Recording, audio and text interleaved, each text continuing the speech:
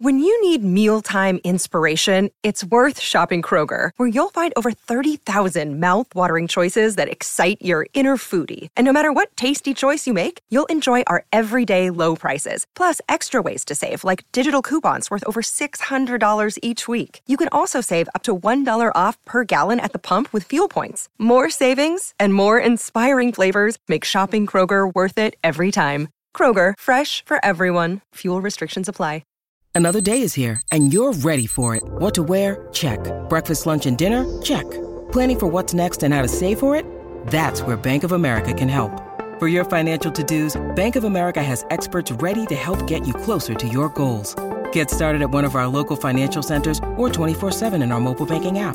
Find a location near you at bankofamerica.com/talktous. What would you like the power to do? Mobile banking requires downloading the app and is only available for select devices. Message and data rates may apply. Bank of America N.A., member FDIC. And the Oscar goes to...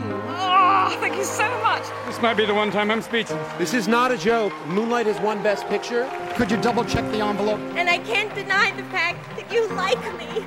Thank you, life. Thank you, love. You guys are just standing up because you feel bad that I fell, and that's really embarrassing, but thank you. This is nuts. It's a tie. I'm the king of the world. And the Oscar goes to... And the Oscar goes to... Gentlemen, my only object in being here is to try and get at the truth. Where shall I go? What shall I do? He's looking at you, kid. Frankly, my dear, I don't give a... Could have been a contender. Fasten yourself. I could have been somebody. They can only kill me with a golden bullet. What have I done? Call me Mr. Tibbs. I'm gonna make him an offer again. The census taker once tried to test me. I ate his liver with some fava bean For Frodo. nice cayenne. Don't laugh! Can't stop what's coming. This ain't reality TV! I will not fall into despair. You hate bloggers. You mock Twitter. It's time, Robbie. It's fast. Welcome to the Next Best Picture podcast. And the Oscar goes to Everything, Everywhere.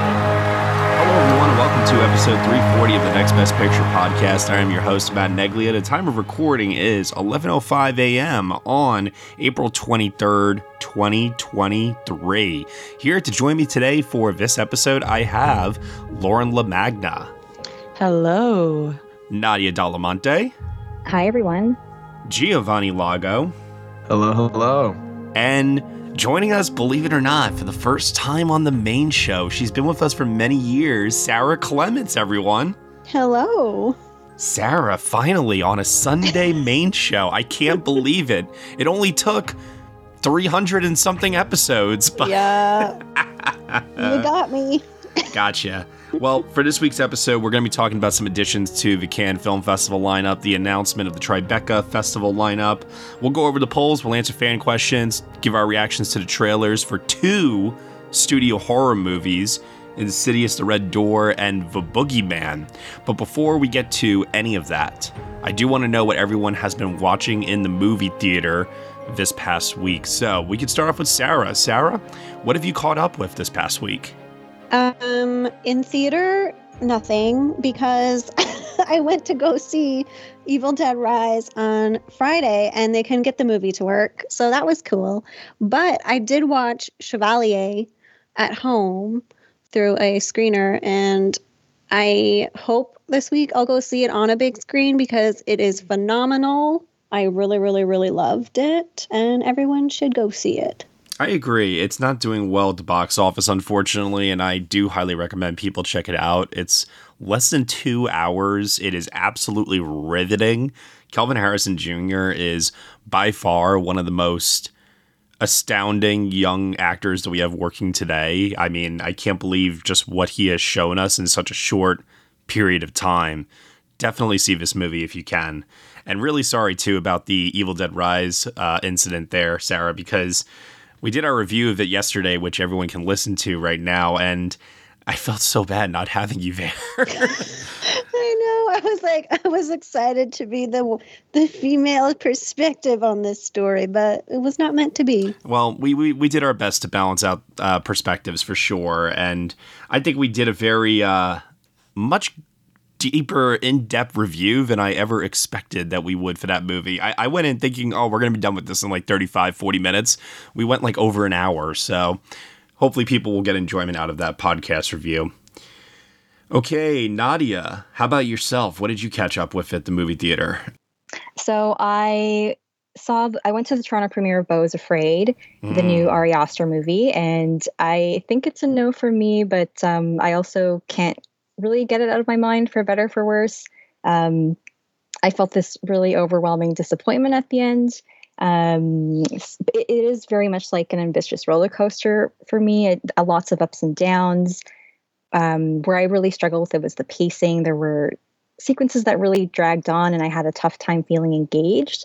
It's definitely an odd journey, maybe the most wild journey to visit one's mother that I've ever seen. It is funny at times. It's startling. It has this really fantastic Patti LuPone performance. So it does have elements that I enjoyed, but there are also ones that had me lost. Not in terms of following the story itself, but more in terms of the imagery and the editing, where I wasn't really gelling with it. It does get tedious at times, but having said that, I have really great admiration for Ari Aster and his ambition, and I would like to see Beau a second time. It has this quality about it that's enticing me to revisit. Yeah, I can definitely attest to repeat viewings of Beau helping a little bit. Yeah. Because I agree, the first time I saw it, I didn't really know what to make of it, and I was like, oh crap, I have to write a review of this. So I did the best that I could after just one viewing. And then when I saw it a second time, I had a deeper appreciation for the craft of it all, while still recognizing that there were some flaws with the pacing. I definitely agree with you on that. And third time, which I just did the other night, I still found myself uncovering stuff in the production design and some imagery that I was trying to piece together. I still haven't worked out all of it, but it's probably my most anticipated podcast review that we have coming up right now, just in terms of airing it out and trying to see what other people got out of it. And I think that's part of the fun of the movie, is that there are these different interpretations, even though at the center of it all, it's pretty clear what the movie's about, I think. It's just how it goes about it is very fascinating. Yeah, it's definitely a crazy journey that I want to revisit. Yeah. Anything else? No, that's it for me. Alrighty, next up here, Lauren LaMagna. What did you catch up with the past week? Yeah, I'm doing a little bit of catch up. It's starting to get into final season for my graduate program, so it's getting a little hard for me to go to the movie theaters, especially with Emmy season. I feel like they're dropping 5 series a week, so definitely busy on that front. But in terms of just catching up through renting on demand or streaming, I caught A Good Person, which was the Zach Braff and Florence Pugh film. And I thought it was good. I thought it was okay. It's definitely a film that we've seen before and we will probably see again. And it was a little on the long side, but it's still good enough. And Florence Pugh is still fantastic enough that I would totally recommend it to people. So if you haven't checked it out, I think you should. I think you will find something in it.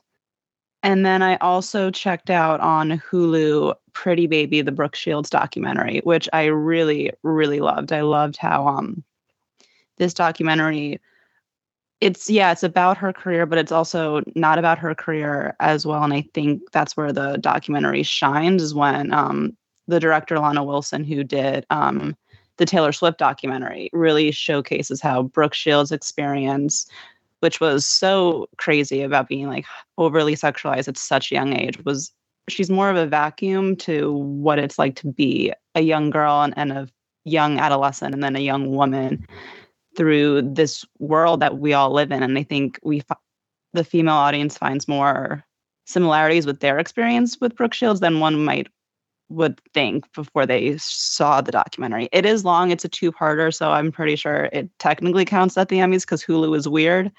But I really do recommend you guys check that out if you have not. I think it's a fantastic documentary. Nice. I definitely have to make time for that one as well at some point. Hopefully I can squeeze it in this week. All right, Giovanni, what about you?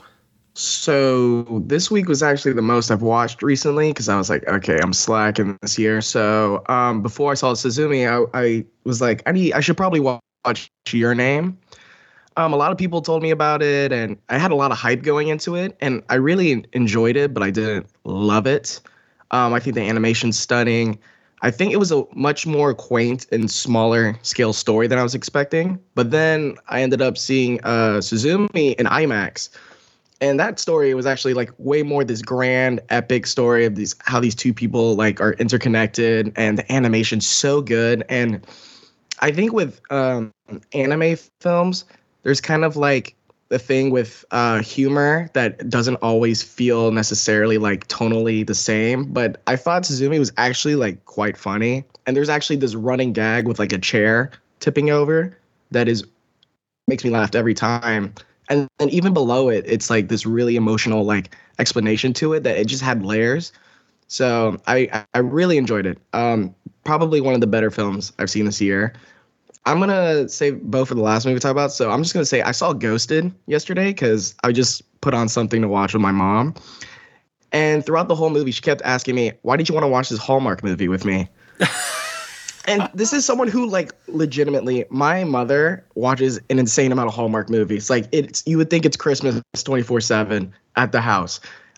Ghosted is, like, one of the hardest things of trying to be nice, because when you, like, make films and it's just so much work and so much goes into it and so much love. But what a soulless, vapid film with, like, everything is not good. I don't understand how you have, like, two of the most, like, gorgeous human beings leading your film, and there is just no chemistry between them whatsoever. There's like no sexual chemistry. There's no comedic like riffing that like works. All the jokes are like painfully awful. Another thing that's painfully awful is every cameo that gets in it was like, hey, it's the Avengers buddies, or like, hey, look at this funny person. And it just got insanely painful to watch. And I can't believe it's also made by the person who made Rocket Man. Like, is that correct? Yeah, it is. It's Dexter Fletcher. How? I couldn't believe it. That is like one of the most like colorful like musical biopics I've seen. And then you go to this and it looks so painfully bland. And okay, a tangent. If you're gonna make a movie, especially with Apple, and you're going to go to real locations, film at the real locations. Like it's either like it just looks so bad I can't tell it's at a real place, or it's entirely green screen, and a lot of it, and it just hurts my eyes. It was just a painful experience. I was trying to figure out who was the engineer that designed that final set in the movie to revolve. Yeah. I'm like, why would anybody make why? Like, the practicality of it was so stupid. And then I was like, wait, is this legit? And then there's a shot when like Chris Evans runs up the stairs and he's just standing. I was like, oh no, that's all great. That is all green screen. Like, so you can't even commit to that. It's just baffling. I think the thing that gets me a little upset about it is that post like Endgame Chris Evans, you know, like he did Knives Out, and like those two have chemistry. They're both great at Knives Out. Like, we know they're both talented actors. Like, they can do a lot better. And with Chris Evans, you know, he's done Snowpiercer and Knives Out, and he's really charming, talented dude. And like, I like the concept of him being in a rom-com and playing like the himbo-y, like, oh, fish out of water type dude. And like, he could do so much more. And it's just, I don't know what. I don't know what. It just misses on every front. And then the only other film I saw this week was Beau is Afraid. And I still genuinely don't know what I think about it. I saw it Friday night. It's painful. Not painfully. It was more confusing. That was one of the first films in a while I walked out and I had friends text me, or the people I went with, they're like, what do you think? And I was like, I don't know. And I don't know if I enjoy it because I genuinely had a good time, or it's because the oddity of it has me so like curiously interested that's what allures me. I'll say the first hour of the movie I think is brilliant. I think it's also like probably the funniest movie I've seen all year. I think every minute detail that Ari Aster puts into the backgrounds, like all the billboards and the signs and certain gags of like characters like dancing or their costume design, it works so well. And then what you guys mentioned earlier, the pacing issues do hit in a bit, especially towards like the second act. And then if you're not really like on board, the third act is practically just a screw you. You're either in or you're out, and it just goes like balls to the wall, insane. But I think Joaquin Phoenix is great. Patti LuPone at the end, oh my god, she's amazing. I think the stealth MVP in that movie is Nathan Lane. I felt like every line reading he had was just fantastic. And there's a cameo in it that was like crying. So funny. I enjoyed it. I would like to see it again to really get a grasp of like what it's trying to say. I have a general idea. I know, Matt, you were texting me, giving me your thoughts, and I was like, please, I just need some context for this. I genuinely felt bad for you because I could tell you were very frustrated with, like, why did I not get it? Is there something wrong with me? And I was like, oh no, dude, it's totally cool. Like, this is a tough movie. It is, and it is. I'm really interested in seeing it again. Like, I genuinely am. So maybe on rewatches, a deeper appreciation will grow. But I will say, I think I am leaning towards a positive. It's just a confused positive. All right. And then for myself, as I mentioned before, saw Beau's Afraid a couple more times. Saw what the heck was it called? Blackberry, which I really enjoyed. You know, this year we're getting Air, Tetris, now Blackberry, all these behind the scenes corporate movies, and none of them are The Social Network. None of them are that good. And they all owe a debt to that movie, I think. But the performances here from Jay Baruchel and Glenn Howerton, excellent. Absolutely excellent. A really compelling watch for sure. Very sharp script. Really enjoyed it for the most part. And then Ghosted, my God, it's one of the worst movies I've seen this year. Probably the worst movie. Even Adrian Brody as a mustache-twirling villain who I typically love in every supporting role that he pops up in a movie, even he could not salvage this mess. This movie was just a disaster from start to finish. And I can already hear, like, Lauren LaMagna right now thinking, do I make time to watch this trash? It depends on how sober I am, I think. But yeah, I can't recommend it. I'm seeing this week a couple of very interesting things. I'm seeing hopefully The Covenant. I missed that one a couple days ago, and I'm hoping to catch it shortly. I'm going to see Are You There, God? It's Me, Margaret. And Lauren and I are going to be going to see Guardians this week, Volume 3. So excited for that one, for sure. And who knows what else might pop up in there along the way. Hey, it's Kaylee Cuoco for Priceline. Ready to go to your happy place for a happy price? Well, why didn't you say so? Just download the Priceline app right now and save up to 60% on hotels. So whether it's Cousin Kevin's Kazoo Concert in Kansas City, go Kevin, or Becky's Bachelorette Bash in Bermuda, you never have to miss a trip ever again. So download the Priceline app today. Your savings are waiting. Go to your happy place for a happy price.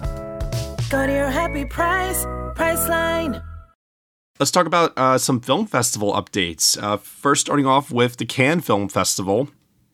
We had some additions. We got word that Pixar's Elemental is going to have its world premiere at the festival, and it will be happening on closing night.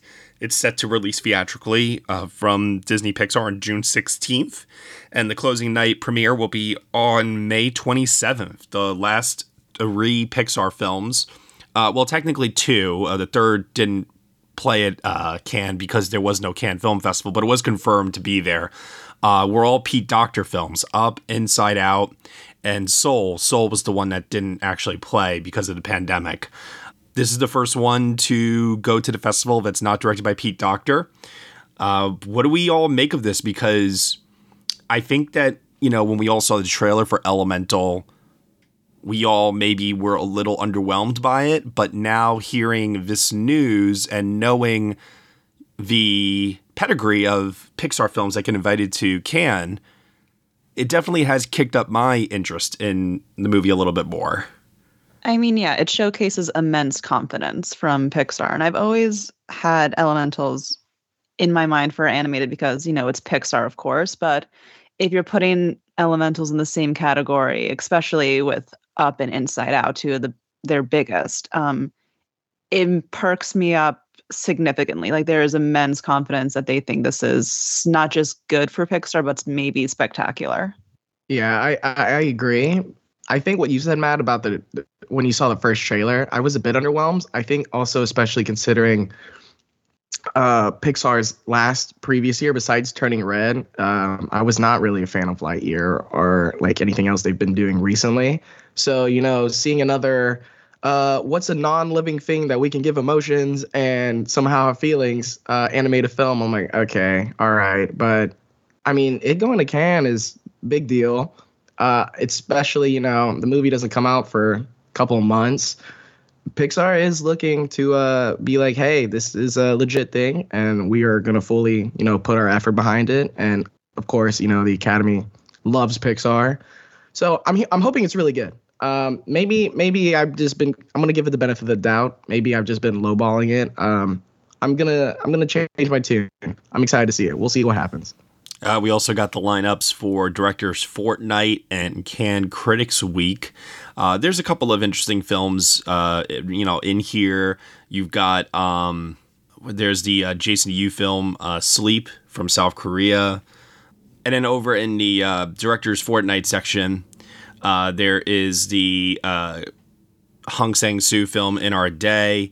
There's a lot of filmmakers in there that I did not necessarily recognize, but then I saw one called The Sweet East by Sean Price Williams. And this one immediately did jump out at me, mostly because the cast in this film is Jacob Elordi, Talia Ryder, Ayo Edebiri, Simon Rex.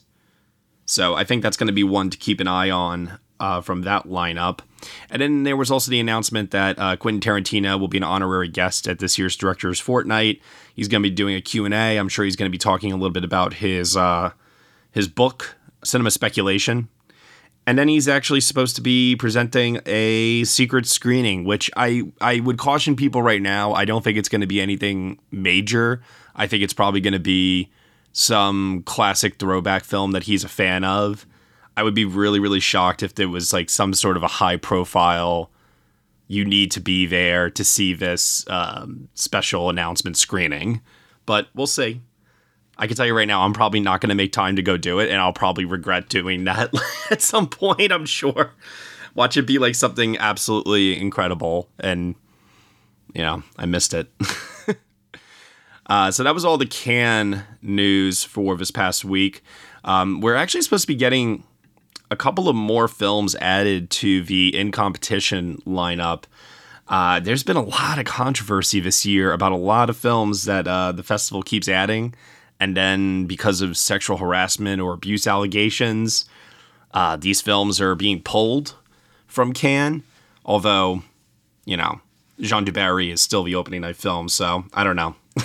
There's no real consistency here, it doesn't seem like. But over in the U.S., though, we did get the lineup for the Tribeca Festival, which is going to be taking place from June 7th until the 18th. And now, for those of you that have never been to the Tribeca Festival before, I kind of see it every year as almost like the Sundance Rejects Festival.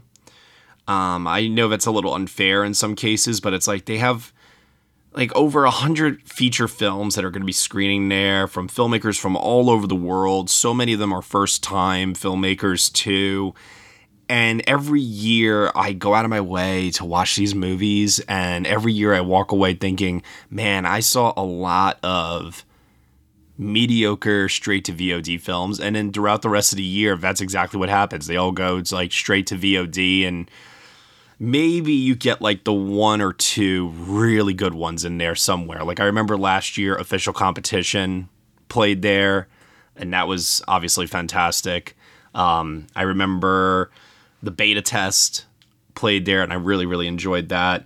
And then they'll program something big, like a summer release that's going to have its world premiere there, like In the Heights, or recently they just did Vengeance. They also programmed what was the Ethan Hawke movie, the horror film that he did? The Black Phone. The Black Phone, yeah, they did something like that. So you can kind of like catch these, high-profile projects a little bit more of it over there, but I don't know. I just find it to be like a festival of diminishing returns a lot of the time. But there is some good stuff in there. You just got to go through a lot to find what those good films are. Well, I'll be covering Tribeca for the first time this year. And now you're kind of diminishing. Wait, are you coming to New York? No, I'm doing the online portion. Oh. Like, I don't know what will be online, but probably scraps. But now I'm like, great, I'll just watch bad cinema for a week. It's not so much bad. It's just like underwhelming, you know? Like a lot of these films don't get like the best distribution and then they don't end up like going far. I don't know, like what was the one that just came out recently that premiered there last year? Yeah, Acid Man was one that just came out, I think like 2 weeks ago, and it premiered at Tribeca last year. And I bet you like half of you right now are like, what the hell is Acid Man? And that's my point. Mm-hmm. I know Michael Shannon has a film that he's directing that's going to be there that I'm particularly, interested in. Eric LaRue, it's called. The cast looks good too. Judy Greer, Alexander Skarsgård, Allison Pill, Tracy Letts. Yeah, there's a Skarsgård in there. I'm watching it. Yeah, me too. Yeah, exactly. For sure. Like that's what I mean. There will be some good things in here, but like, I don't know, Sarah. Like for you, as someone who's covering it virtually, my gut instinct tells me that all the films that you probably want to see are going to be here in person and not available online. But that's just, I don't know. We'll see. That's just how it is. Just how it is, exactly. I was going through a lot of these lists here. There was one with Chris Messina and Ariana DeBose called ISS. I will support. John Gallagher's also in it. I will always support Ariana DeBose and whatever she does. And she's going to be like an astronaut. It's a sci-fi sort of thing, which, hello, that's what I love. So we'll tune in. But I'm also really interested in Downtown Owl, the Lily Reb and Hamish Linklater film. And I love them. They're such a cool, scary, creepy, sexy duo. So I'm especially, really interested to see them as co-directors as well. Yeah, there's one here called The Good Half with Nick Jonas, David Arquette, Alexandra Shipp, and Elizabeth Shue. There is He Went That Way with Jacob Elordi, who just seems to be everywhere nowadays, and Zachary Quinto. A lot of TV, too. They're doing a lot of, like, first episodes and stuff like that. Yeah. What you can do, too, a lot of the time is you can see which films already have distribution. Like The Lesson, for example, which is an English film that's being distributed by Bleecker Street. It's got Richard E. Grant, Julie Delpy in it. And, that sounds like something, once again, like I said before, it's not going to light the world on fire, but it could be good. Could be worth watching.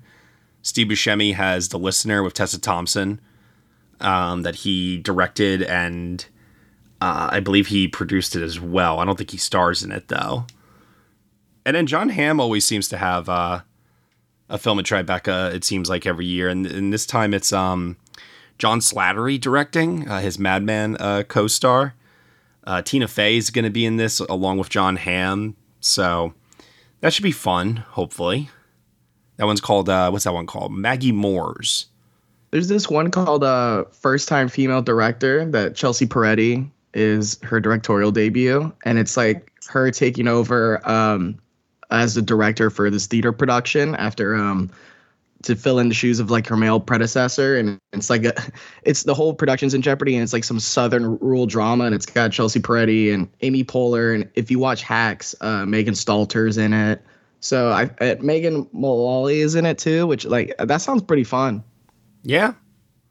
And then I love this one here. This is like the typical Sony Pictures Classics for the senior citizen crowd release, The Miracle Club.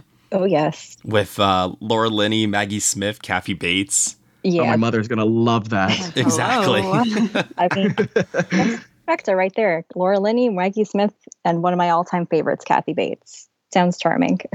Yeah, I mean, I'm going to love it.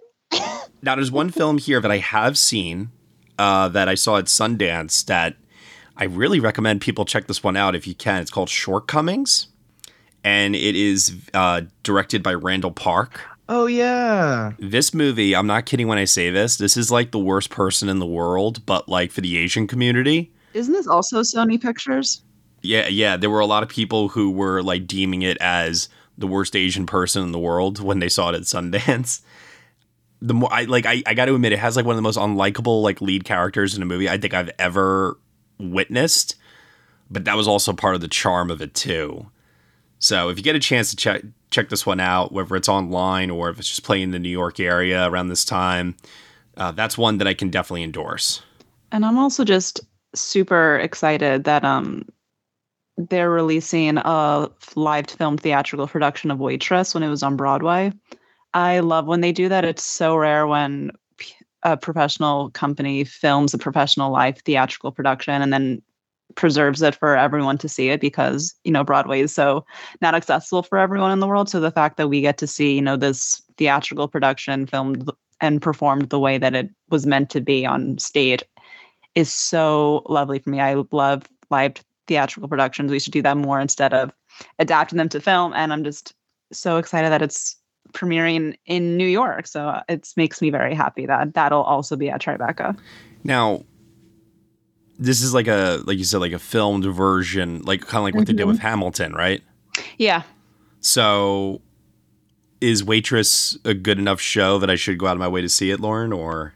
I think it's really cute. I think it's definitely, yeah, it's got that same feel that the movie did. You know, it's that lovely small American town with, you know, the girl that dreams big. It definitely pays honor to it. And I think Sarah Bareilles really knocks it out of the park with how she composes and writes the songs for that show. So I really love it. I think it's a really cute, really pure show that kind of doesn't have the right to be as good as it does. But when you have a material that's so good, and then you have a writer and composer like Sarah Bareilles really understands the material, it's really good. Okay. Definitely will give that a look. Oh, and I have to shout this out. There's a new film from Christian Petzold playing at Tribeca as well, called A Fire, I think is how you pronounce it. I think this one has already screened elsewhere, because I don't believe it's a world premiere. But always got to love Christian Petzold. I really, really enjoy his work.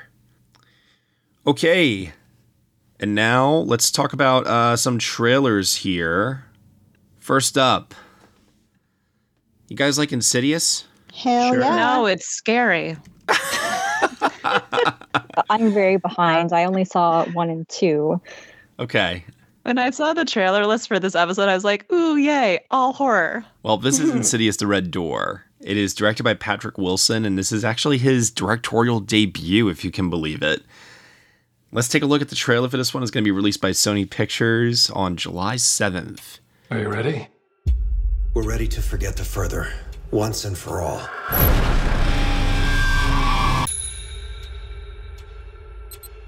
My brain just been foggy past few years. All I ever wanted was to be a good dad. Dalton. Mom. Renee. It looks pretty scary. Nah, I don't know. I was very underwhelmed by this, I have to say. Yeah, I'm hoping it's one of those trailers that, like, is, you know, those movies that have really shit trailers, and then when you actually watch the movie, you're like, wow, that was good. Yeah. So I'm hoping it's that situation, because I wasn't very into it either. I did notice that Ty Simpkins is the lead in this one, and it looks like the story's going to be following him more than Patrick Wilson. I know Ty Simpkins was in the previous Insidious films, but it definitely looks like, you know, this one's going to be following him a lot more throughout. And of course, I think there's some more interest in his career post The Whale last year. I don't know how I feel about that decision, though, but I can understand for Patrick Wilson, you know, as stepping behind the camera for the first time, wanting to be in that role more than simply as the front and center actor of the film. You know what I mean? Yeah, it reminds me of like Michael B. Jordan this year, where he stepped behind the camera for Creed, you know, just like for your first time. Notice these two first-time directors, they're being like, hey, it's a franchise that like I know a lot about. I've been spending the better part of like almost a decade, you know, doing these movies. So it seemed more natural for them to like, if anything was to be the directorial debut, it would be like something they're very comfortable with. So at least that's interesting to me. But I haven't seen I've only seen like the first 2 Insidious movies. So I was just like, oh, he's got a kid. Oh, he's grown up. Oh, okay. I think having only seen the first 2, I don't know if this trailer makes me more interested in catching up with the franchise. But like Sarah said earlier, I hope it's one of those trailers that just doesn't look very good, but it might surprise me. See, and this is why I don't do straight up horror, because I was immediately like, okay, immediately no, I'm not comfortable. This is scary. This is too much. And all of you guys are like, well, You know what? I take back everything I said. I remember in the trailer, Hiram Abbas is like the art teacher or something, and I love her. So yeah, I'll watch it. I was gonna say she's crushing it on Succession. Yeah, that's for sure. Yeah, I was just thinking of the trailer in my head. I was like, oh yeah, I did like because it played before Beau's Afraid, and I was just the DiCaprio like pointing. This trailer also needed more Rose Byrne. We always need more Rose Byrne. Like she's like barely present in this trailer. Mm-hmm. I think she's like one of our most underrated actors working today, and she never gets the credit that she deserves. I just want a spy sequel, you guys. It's too much to ask. That movie. Alrighty, let's take a look now at our second trailer here. This one is for The Boogeyman. And no, I do not mean the Baba Yaga, John Wick. I'm talking the actual Boogeyman, which is going to be released on June 2nd from 20th Century Studios. It's so funny because like my Disney contacts hit me up about movies like this now. And I just find that to be so humorous that 1 minute I'm getting emails about The Little Mermaid. Next thing you know, I'm getting emails about Stephen King horror, you know? It's fantastic. Anyway, let's take a look at the trailer for this one. Here we go. When there are scary things we don't understand, our minds try to fill in the blanks. Sometimes the best thing to do is to face it. So this light is going to be completely solid like it is right now. Then gradually, it's going to start flashing until it's totally dark. So you can see that there's nothing to be afraid of. Okay?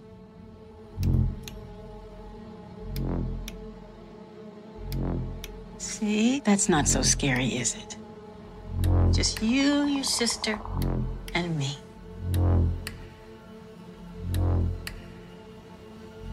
You're doing okay. It's not real. It's okay. It's okay. This didn't really do much for me. Chris Messina. Yeah, Chris Messina, that's your takeaway? Are you kidding, Matt? But like that should be the only takeaway. I understand, but like, and listen, I'm always excited to see Chris Messina too, but at the same time, this trailer did not leave an impression on me at all. Yeah, it really gave me nothing, unfortunately. I do really like Sophie Thatcher. I'm watching Yellow Jacket season 2 right now, so I'll probably check it out eventually. But this trailer did not put me in a rush to see it at all, unfortunately.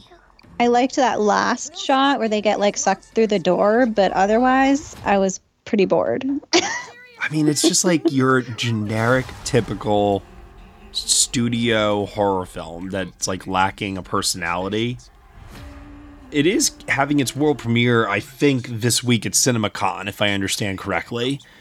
So we should be hearing initial reactions about it this week. I don't know if you all remember, but if I'm remembering this correctly, I think last year CinemaCon did Barbarian. So, I don't know. Maybe I'm being a little too hopeful here. Again, this is a great litmus test on why Lauren doesn't do straight up horror, because again, I'm terrified. I don't like this. My nervous system is at an all-time high, and you guys are just like bored. I gotta ask, does that give you any kind of incentive to check it out because we're not scared and you're thinking, oh, I can probably handle this?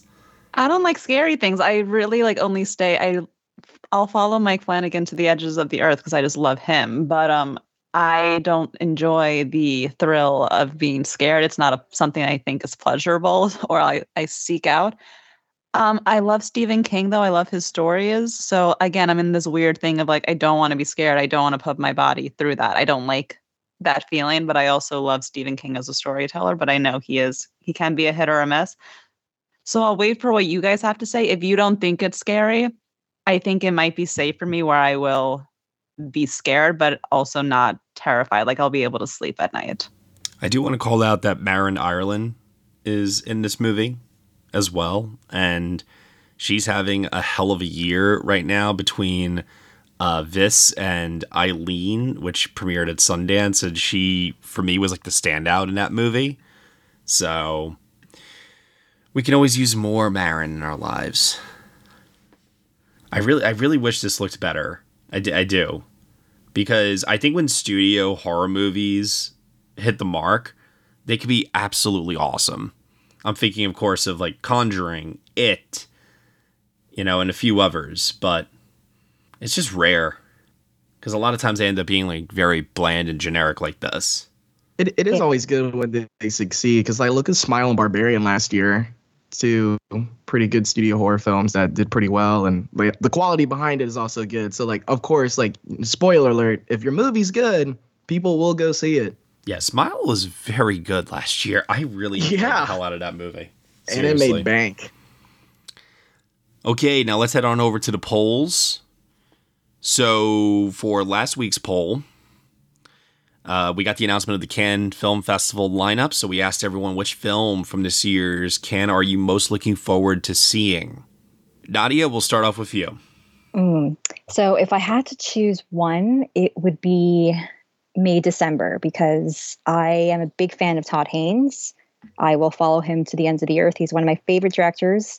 And with Julianne Moore and Natalie Portman in this, I'm there. Yeah, say no more. Josh Parham had similar sentiment on last week's show, where he's like, I don't even need to know what it's about. I don't need to see a trailer. You just tell me it's those two women and Todd Haynes, and that's it.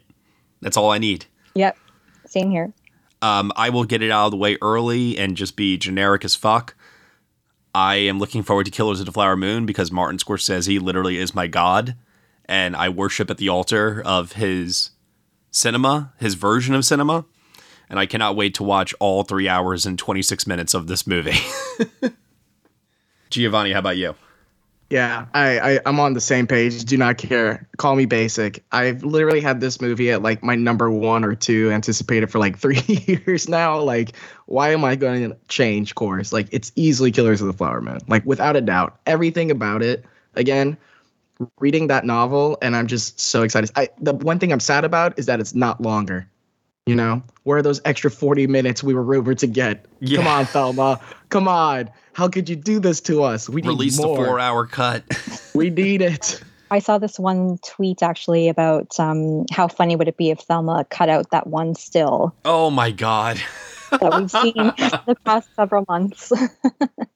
Yeah, it's literally the Whale 2.0 again, where it's just that one image. It's please, we need something else. Marty should commit to that. He should just keep going. Yeah, the Killers of the Flower Moon poster is literally just that still, and it just says Killers of the Flower Moon at the top. I will say this. We got word a couple of days ago that Martin Scorsese is going to be honored at CinemaCon this year. I am wondering if we're getting a trailer for Killers, or at least a teaser, maybe this week. I will take anything, any morsel of it could be 5-second clip, just please.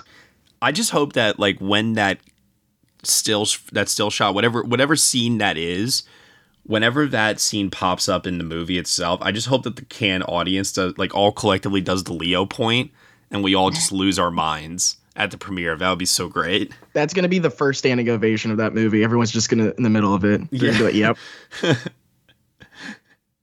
Okay. Sarah, what are you looking forward to? I'm going to echo Nadia and say May, December. Also basic, Asteroid City. I mean, I will watch anything Wes Anderson does. It is a sugar high for my eyeballs, and I love it. And also, Koreeda's Monster. I loved Shoplifters, loved Broker, so I'm excited to see what he does next. Yeah, Monster is definitely high up on my list for sure. I even think it's possible that he could be getting the Oscar honoring the international director treatment this year, but we'll see. Ooh. I was going to echo that as well. I was going to say Monster, because again, I wanted to take out Killers and everything, because he's my guy. Marty's my my Italian dad, and my my dad even was also when I told him it was the run length, he literally said not enough time. Yeah. And I was like, it's longer than Titanic, man. And he was like, not enough. And it was just intense, but I'm really looking forward to Monster, and I'm also really interested in the McQueen documentary. What was it called? Like Occupied City? Yeah, the documentary that he's doing about World War II. Right. It's supposed to be like 4 hours long too. Yes. Yeah. Interested. Like, I'm really interested to see what that looks like and how that goes about, because I always love like seeing, like narrative filmmakers, how they take on, documentary, and it's interesting. And I love that subject matter, and I find World War II fascinating. And so those two are obviously on my list as well. So I actually want to just say before I start, it's very, very, very apparent to me that a certain movie star's stands sabotaged this poll. And for that reason alone, I disqualified that film here. But let's just say that there was a very high, disproportionate amount of votes given to this one particular film. So, all right. So excluding that, this is the top 10 that the MVP film community voted on. At number 10 is Cobweb. Yes. Yeah, that's something that I'm like still kind of in shock that this is not playing in competition. But anyone here that's familiar with Kim Ji-woon's previous work, such as The Good, the Bad, and the Weird, or I Saw the Devil, there is a lot of reason to be excited for this movie, for sure. And it's also starring Song Kang-ho. What's not to love about that? Number 9 is Firebrand with Jude Law and Alicia Vikander. Sam Riley, I think, is also in it. Eddie Marsan, Simon Russell Beale. It's supposed to be about Henry VIII and his sixth and final wife, Catherine Parr, played by Alicia Vikander. I can see that. Yeah, I'm excited for that. I miss Alicia Vikander. I hope she comes back. I miss her, yeah. Number 8 is La Chimera from Alice Rohrwacher. It is starring Josh O'Connor, Isabella Rossellini. And you don't really need to tell me much more than that, but it is being distributed by Neon. And Neon, as of late, has won, now counting 3 Palme d'Ors in a row. So, this could be the one. We'll have to wait and see. Number 7, Koreeda's Monster. So excited. Did anyone here watch the trailer that they put online? It's not the English trailer, but did you guys see it? I did not. I was trying to go in like blind. Same. Me too. It's tough to, obviously tell what the story's about because there's no subtitles or anything like that on it. But visually, it looks a little different than what we've gotten from him in the past. So that has my curiosity pretty high. Number 6. It's been 10 long years since this director's previous film, Under the Skin. Number 6 is Jonathan Glazer's The Zone of Interest. I'm very interested in this. It's been so long. I think this is going to be pretty great, just based on what I know about it from a story standpoint. It's A24. Mika Levy's doing the score.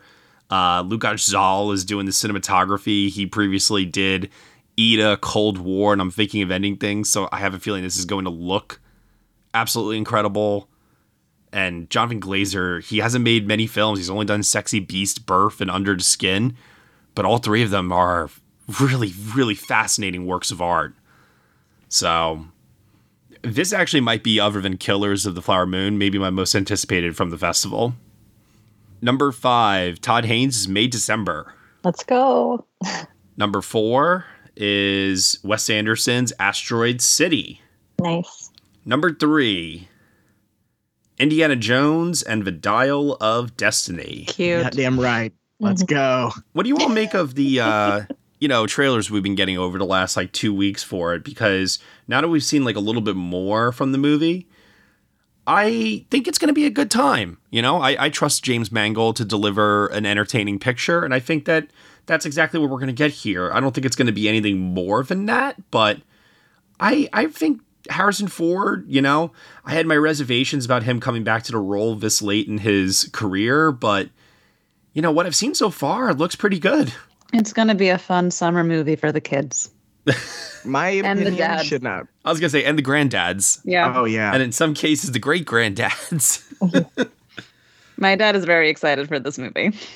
I'm so excited. It's like my opinion should not be taken seriously on this because I will be an apologist for Crystal Skull. Like there's so much in that movie that I don't care. Like I saw that when I was a little kid and I brought my own fedora. I like dressed as Indiana Jones for like 5 or 6 years in a row at Halloween as a kid. Like incredibly biased here. Like this could be like the biggest flub of all time. I'm still going to love it. But the trailers are good. And the last one, the remix they did with like the theme by John Williams in it, I was like getting a little teary-eyed. I was like, this is a cheat code. This isn't fair.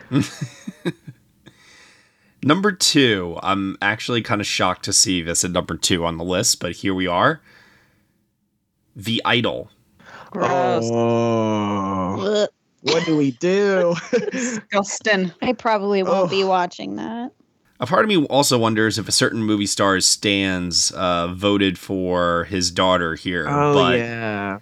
The vote totals were proportionate enough that I kind of believe that this was real. So I will say in regards to The Idol that there is a curiosity factor there on my part, but at the same time, man, I just don't have much interest in this project ever since like we heard the behind the scenes stories about it. And the other thing too is that it's a television show that's going to be on HBO the first week of June. I don't really feel the need to have to go out of my way while I'm at Cannes to go see this. Yeah, they slated that post Emmys deadline. They're like, we're just going to push this to the side here, you know? Yeah, that's true. Yeah, so would they be showing like all the episodes like back to back? I think it's only the first one. Oh, okay. Maybe the first 2 probably. Yeah, maybe the first 2. It depends on the length. We'll say potential for like ultimate weekly dumpster fire television. Like the potential there where it's like you grab friends if you can even like muster like how disgusting the show could be and just be like, wow, this is like on television. Like this is like why. Like the amount of people I know that are going to probably hate watch this thing is extremely high. And it's wild too because it's like Dan Levy's in it and Jane Addams and Rachel Sennett. And it's like, what happened here? Like everything we've heard is just so like... Hari Neff is in it. Devon Joy Randolph is in it. Yeah, like, what? Yeah. Oh, God. It's pretty wild. And number 1, no surprises, Killers of the Flower Moon. The Marty Hives stay strong here. Mm-hmm. So those are the 10 films that the MVP film community is looking forward to at this year's Cannes Film Festival. And now for this week's poll, with the release of Are You There, God? It's Me, Margaret, we are asking everyone, which is your favorite Rachel McAdams performance? And I have to say, as I was going through the list here, she is another one that I just feel is so vastly underappreciated because she can do drama, she can do comedy, she's not afraid to take risks. She never has an issue with being silly and kind of like putting herself out there.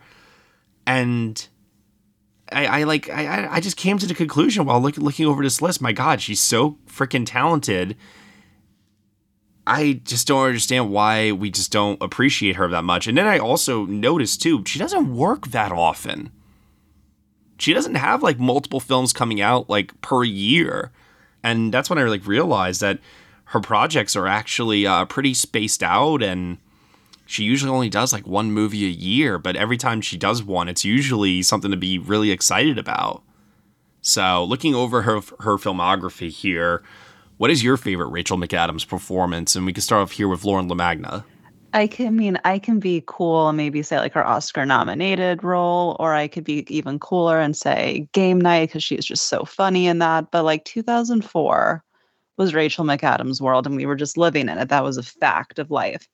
And I don't know which one of those two I should pick because they're both amazing in totally different ways, which really showcases how crazy talented this woman is.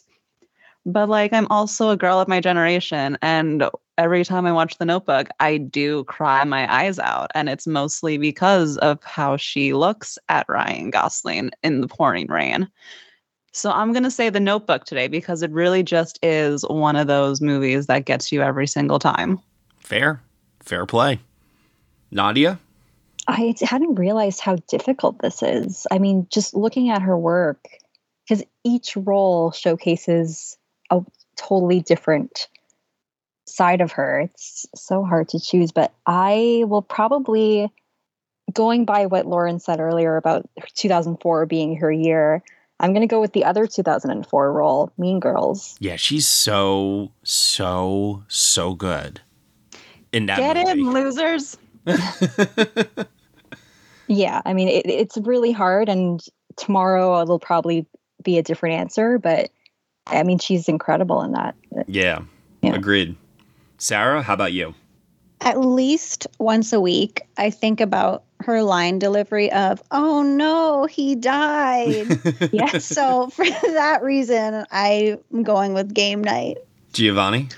I'm going to go with a random pick here, but everyone's talking about 2004. I want to talk about 2005. Underrated, Wes Craven, banger, Red Eye. Yeah. Love this movie. I remember like my mom going to Blockbuster, getting this movie, and I was just like playing with toys, and I just watched this while she was watching it. It's so good, and it's just this like claustrophobic type thriller, and like Cillian Murphy's great in it, but like Rachel McAdams is so good. And then like I was just looking at like the cast about this movie, and it's been like years since I forgot Brian Cox was in it. But Rachel McAdams just sells it so much, and like the pair of them just work so well in the movie. But like I have fond memories of watching Red Eye. I remember I saw that unexpectedly. It was like one of those things where I was at the mall with my friends, and we were like, "Oh, let's go see a movie together." I didn't even know what this was, and to my surprise and delight, this was just like such a fun banger of a movie. It is. You said, yeah. Red Eye's awesome. I agree. I am going to go with what I think is her best performance. I think she should have been Oscar nominated for this. I thought she was so good in this movie. Disobedience. Matt said gay rights. Rachel Weisz said the same thing, probably. Oh, man. Like her, Rachel Weisz, and Alessandra Nivola, 3 really strong powerhouse performances in that movie. I wish more people saw it. It's really good. Any other shout-outs for Rachel McAdams? Any other performances? You can choose up to 3 on the polls. So she was really fun in Eurovision. Oh yeah, I did not like that movie, but I do admire that she is not afraid to just get goofy silly. Yeah. Yeah. Do we like that? Wasn't her singing in the movie, obviously, right? I don't think it was. No. Okay. But yeah, I don't think it was. I need to shout out About Time. Mm-hmm. It's like one of the most lovely movies I think I've ever seen in my entire life. She just can make you cry all the time, and it's like kind of rude of her when you think about it. Like every other movie she's in, you're just like crying over her love situation because it's so beautiful and tragic at the same time. Even in like the trashy movies like The Vow or The Time Traveler's Wife or... No, you feel for it. Yeah. It's like once she starts crying, you're crying too. Like, Rachel, stop it. It took me a long time, like later in life, because at the time I didn't know who she was. I did not realize that she was Owen Wilson's love interest in Wedding Crashers. Oh, yeah. Really? No, yeah, she's so cool where she can play, as you said, Matt, really ridiculous comedic performances. But she also plays like the straight man really well too, where she just reacts to the absurdity in a funny way, where it just like makes the comedy that much better. Mm-hmm. And I love when, you can get like a really good actor that can play the straight character really well. I have a feeling that Mean Girls is going to win this poll, and deservedly so, but I would really, really, really love it if Game Night won, because I think that's like all of the qualities that we love about Rachel McAdams in a single performance. Her comedy, her just cute like persona, her likability. It's just like everything kind of rolled into one, I feel like, right? Yeah. To all the voters, random movie. If you remember, she's in State of Play. This just shows you how random my taste in movies are. And I enjoy her in State of Play. That's a good movie. I don't even know if people... Yeah. It's a very underrated movie. I was weirdly obsessed with that movie when I was like 15. I don't know why. I watched like it one so of many those- times. Maybe because of It's just one Rachel of those McAdams. perfect- Maybe. Yeah, exactly. Or it was It's probably just one of more those Helen, perfect- but Oh, yeah, that's a good point. Yeah. All right, well, cast a vote over on the polls page of nextbestpicture.com. Let us know what your favorite Rachel McAdams performance is, and definitely be sure to check out Are You There, God? It's Me, Margaret, coming out in theaters this weekend. Okay, now let's answer some questions from the MVP film community. Let's see what they had to ask us for this week. With Lucky Land Slots, you can get lucky just about anywhere. Dearly beloved, we are gathered here today to... Has anyone seen the bride and groom? Sorry, we're here. We were getting lucky in the limo and we lost track of time. No, Lucky Land Casino, with cash prizes that add up quicker than a guest registry. In that case, I pronounce you lucky. Play for free at LuckyLandSlots.com. Daily bonuses are waiting. No purchase necessary. Void where prohibited by law. 18+. Terms and conditions apply. See website for details. David Mitchell Baker asks, with Suzumi earning really good reviews, positive word of mouth, and strong box office, do you think that Makoto Shinkai, I hope I'm saying that right, can finally get nominated for Best Animated Feature? I am a little worried about the release date being this early, and I haven't seen it yet, but Giovanni, do you think it's an animated feature contender? Maybe last year. I don't know this year. This year's animation field seems pretty stacked because you got new Miyazaki, you have Elemental, Spider-Verse, that Ninja Turtles movie, which the animation looks pretty great, like in the vein of Spider-Verse and like Puss in Boots. That whole cell shading trend has just been blowing up since Spider-Verse first came out. I think it's good. I would really enjoy if it got a nomination. As of now, don't really see that happening, sadly. But, crazier things have happened. Like, there's still plenty of time, like a lot of time. Miller's Movies asks, does Peaches stand any chance at getting a Best Original Song Oscar nomination? it freaking better. Absolutely. It should. I'm going to go with no on this one. I think it's amusing, and I love that people are, rooting for Jack Black to, like, this would be his Oscar nomination. That's kind of ridiculous, but I just can't imagine this happening. Matt, this is gonna be quoted. So you're probably right. We're gonna be like, remember in April when Matt was just totally wrong? You know what? You're probably right. Mm-hmm. I haven't even seen the Plumber movie, but I've heard the song a million times already. So, I mean, he's everywhere. Part of the movie, in my opinion. S2S movie reviews. After watching Ghosted, I feel like Ana de Armas needs some career advice. What do you think she should do next? She's doing the John Wick spinoff. Yeah, so I'm sure that's gonna make money. Like, the thing is like, sure, these movies might not be like good, but she just came off getting an Oscar nomination. I was gonna say, I think like Blonde turning out to be what it turned out to be. It is what it is. But on paper, like before you actually know what the final film is going to be, I think that was a smart career choice on her part. Without a doubt. And I think that all of these big blockbuster movies that she's been doing as of late, like No Time to Die obviously was a good choice for her. And she's the best. Ghosted, I can see how on paper, I'm working with Dexter Fletcher, opposite Chris Evans. Like, none of these decisions scream as like poor to me. It just turns out that the movies are not well received. But I don't think she's making bad choices. Like, on paper, everything seems very logical to me. Look, Ballerina's going to come out whenever it comes out, and I know Keanu Reeves is going to be in it for some amount, and the movie's going to make plenty of money, and she'll be fine. Like, I'm more worried about Chris Evans than Ana de Armas.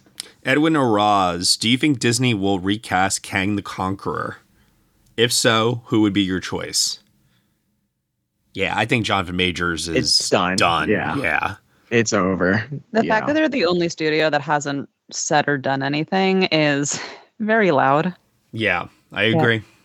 It's because they put all their chips on it too, on Majors, and now like this sadly has happened. Their whole like cinematic universe thing that they've set up for like the next decade is like about to collapse. So they are just in struggle mode, and every like moment they don't say or do something, it just looks so much worse. Well, the good thing about Kang the Conqueror as a character is that you can freely recast and have somebody else play the role.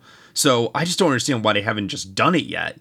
I guess because they're waiting to see what the actual outcome is going to be of this whole situation. Like, is he going to be proven to be guilty or not? I think it's all kind of irrelevant at this point, just from a PR standpoint. I don't think that they should move forward with him. Yeah. So, in terms of who I think would be good to take over, oh man, that's tough because you're looking for somebody that has the screen presence, the charisma, also is hella jacked.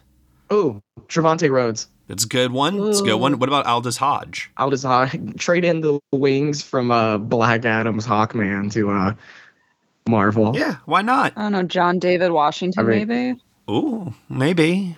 I saw a rumor that of Damson Idris. He was on Snowfall, if anyone has ever watched that show, and it just ended. And he's actually about to do that Formula One movie with Brad Pitt. I think Kaczynski is making for Apple. So that could be a thing. But he's like not like Yolt, but that doesn't really matter because once you're on the Disney program, they're going to they'll give you the super soldier serum if you catch my drift and you'll be there in no time. Yeah. Jacob loves film. What do you all think is going to be the surprising indie film of the summer that gets awards recognition later on in the year? Barbie. I mean, in all seriousness, I think the actual answer to this question is Past Lives. Oh, yeah. Mm-hmm. I need this movie now. Yeah. I saw a trailer for it the other day before Beau Was Afraid, and I just turned to my friend and I went, that is the best movie I've seen this year. And then like a complete stranger next to me like leaned over and said, I've been hearing that too. Literally everyone is like saying it's the best thing ever. And I don't know someone who has said it's okay or it's really good or it's great. Everyone has always said it is the best thing ever. I wouldn't go so far as to say it's the best thing ever, but I mean, it's definitely the best thing I've seen this year for sure. So I just want to see it. And looking at like my friends' Letterboxd reviews for this, there's only one person that gave it a 7, and that is literally the lowest rating. Everything else is 10 stars, or rather, 5 stars. However, Letterboxd does their ratings. 10 out of 10, 9 out of 10, 8 out of 10. Like across the board, just raves from everybody. It's so fucking good. It's going to be great. You guys are going to love it. Can't wait to cry. Adam Clay, we kind of talked about this a little bit earlier, but let's tackle it head on here. With Elemental going to Cannes, could this be a sign that it's the animated film to beat at this year's Oscars? Every other Pixar film presented at Cannes, from Up, Inside Out, and Soul, has not only won Best Animated Feature, but was also a serious contender in the Best Picture race. Yeah, even though Inside Out and Soul didn't get nominated for Picture, there was discussion about it, so... I've been saying this for forever, especially like with Soul not making Picture, because, if it didn't make Picture in that year, there was the COVID year.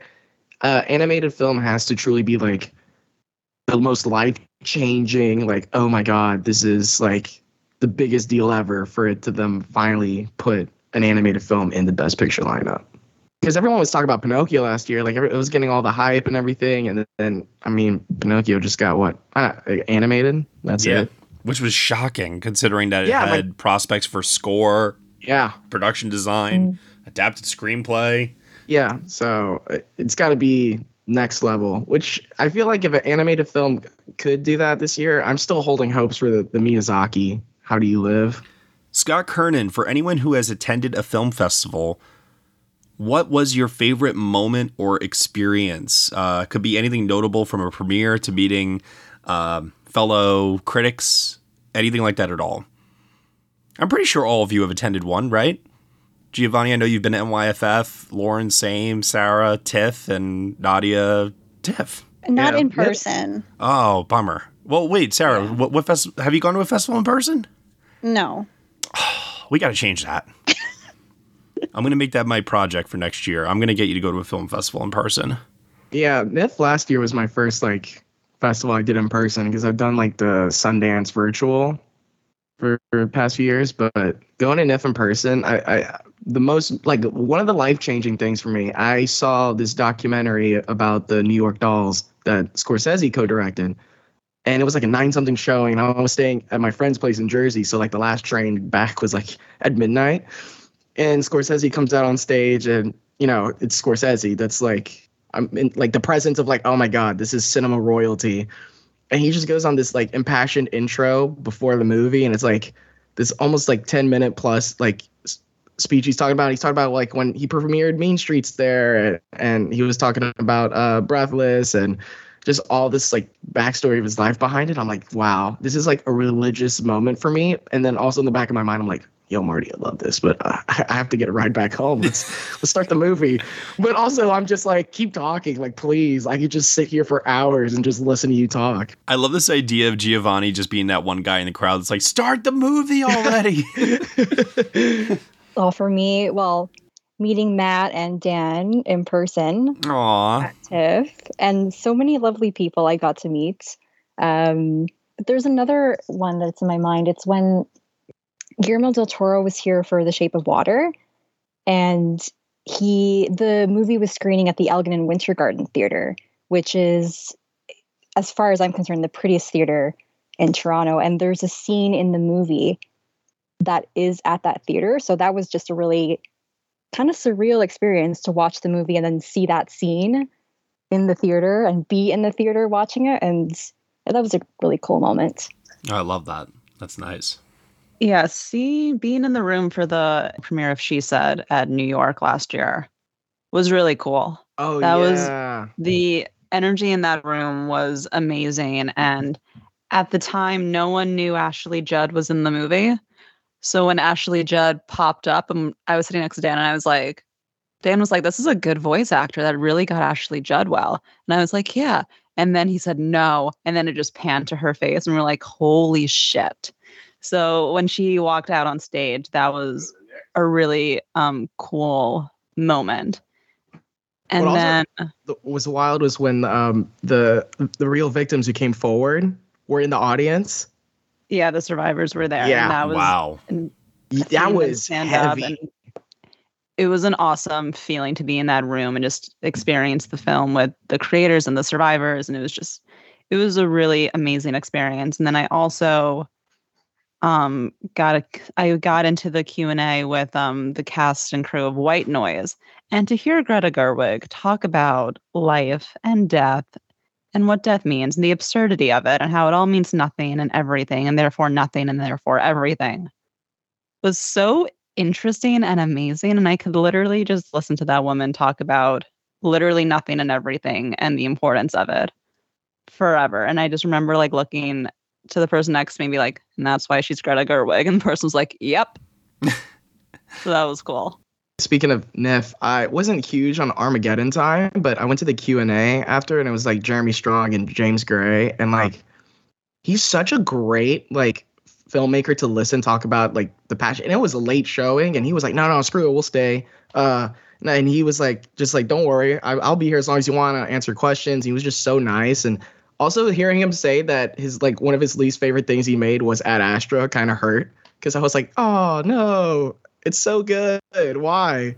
Yeah, I just feel like the studio interference with that movie like broke him, and I genuinely did feel bad for him. Kind of going off of that, I have so many, by the way, that it's like even hard for me to like choose just one thing. But like the post-screening Q&A for Armageddon Time with Anne Hathaway, Jeremy Strong, and James Gray was one of the funniest Q&As I've ever been a part of. I could not believe like how funny the three of them were together. It was just a riot.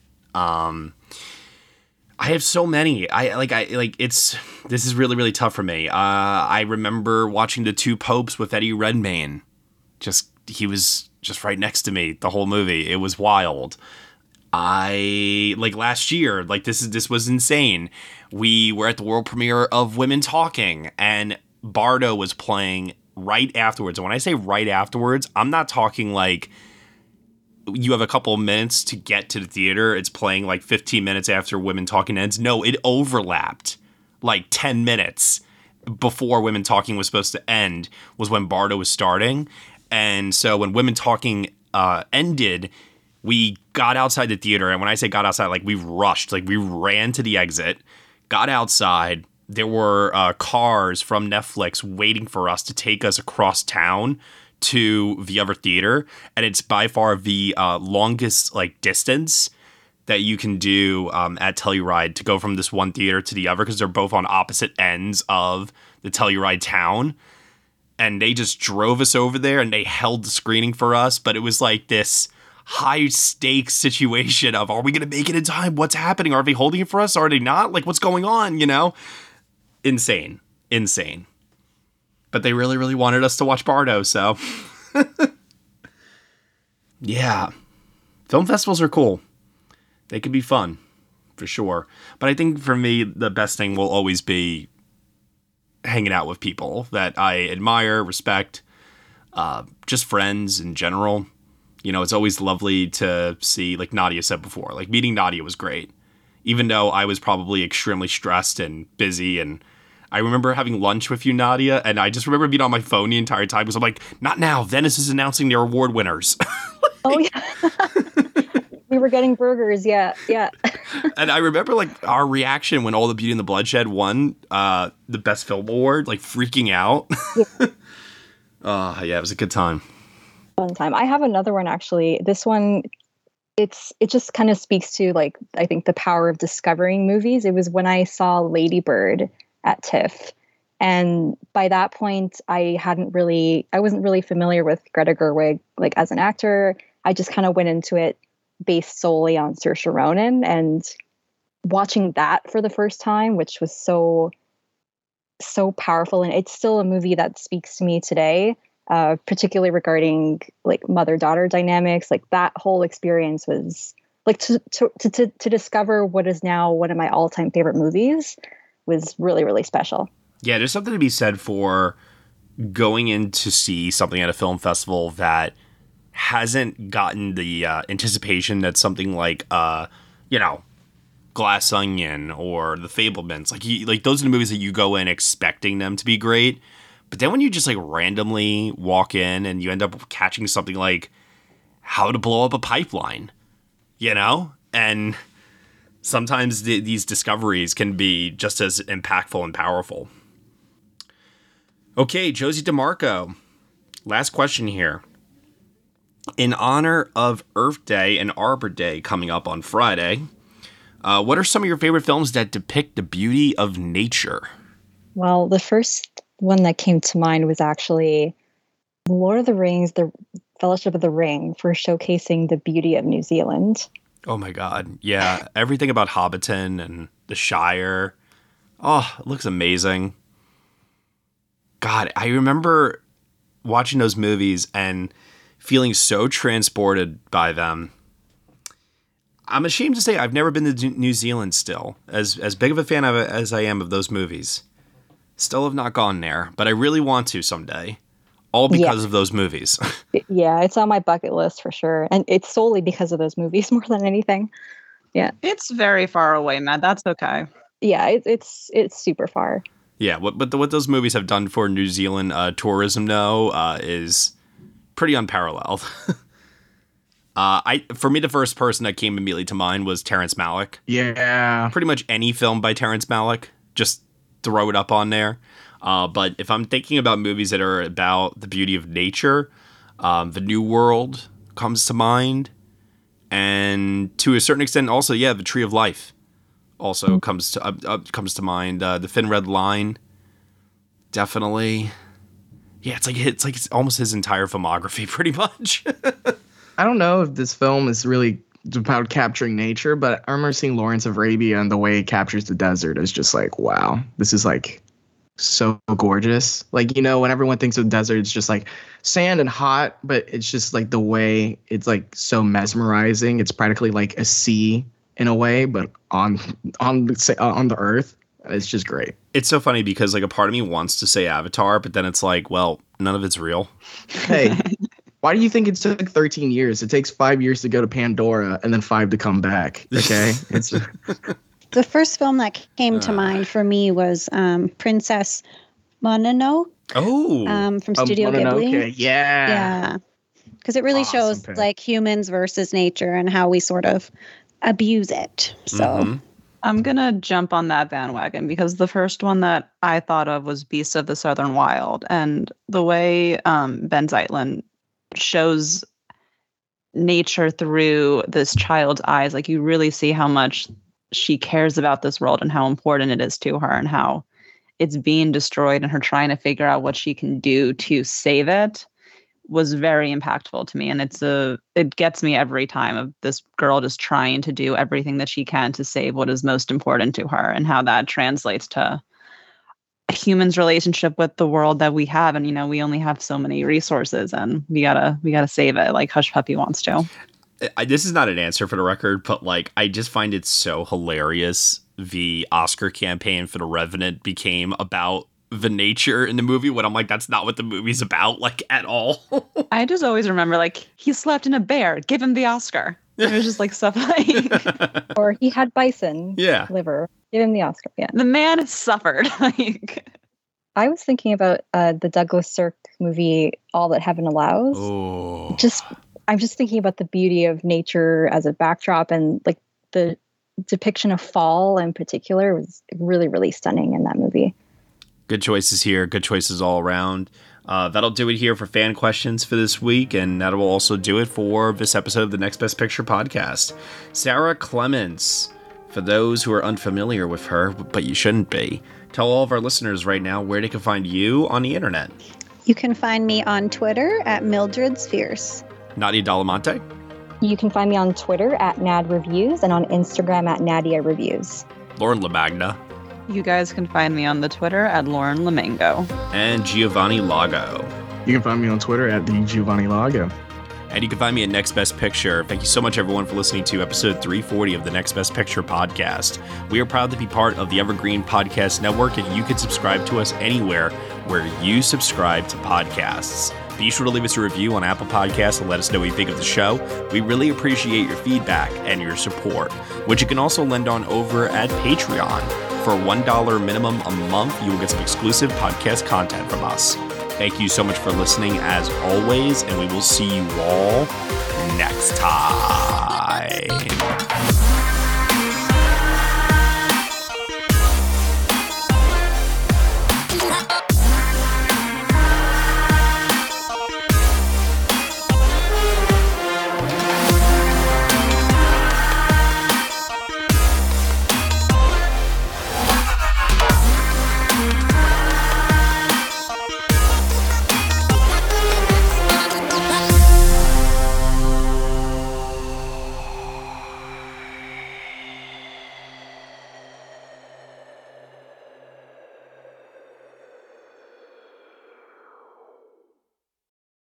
Hello, this is Gary Chahot welcoming you to check out the French History Podcast. Our main show covers the history of France from the first humans until present. If you liked Mike Duncan's The History of Rome and wanted a similar program covering the land of beauty, culture, and love, we are exactly that. We also host world-renowned scholars who have delivered guest episodes on their specialties, including 18th century pirates, revolutionary booksellers in 20th century Paris, the special friendship between the Marquis de Lafayette and Thomas Jefferson, and numerous others. Learn what you love and listen to the French History Podcast today.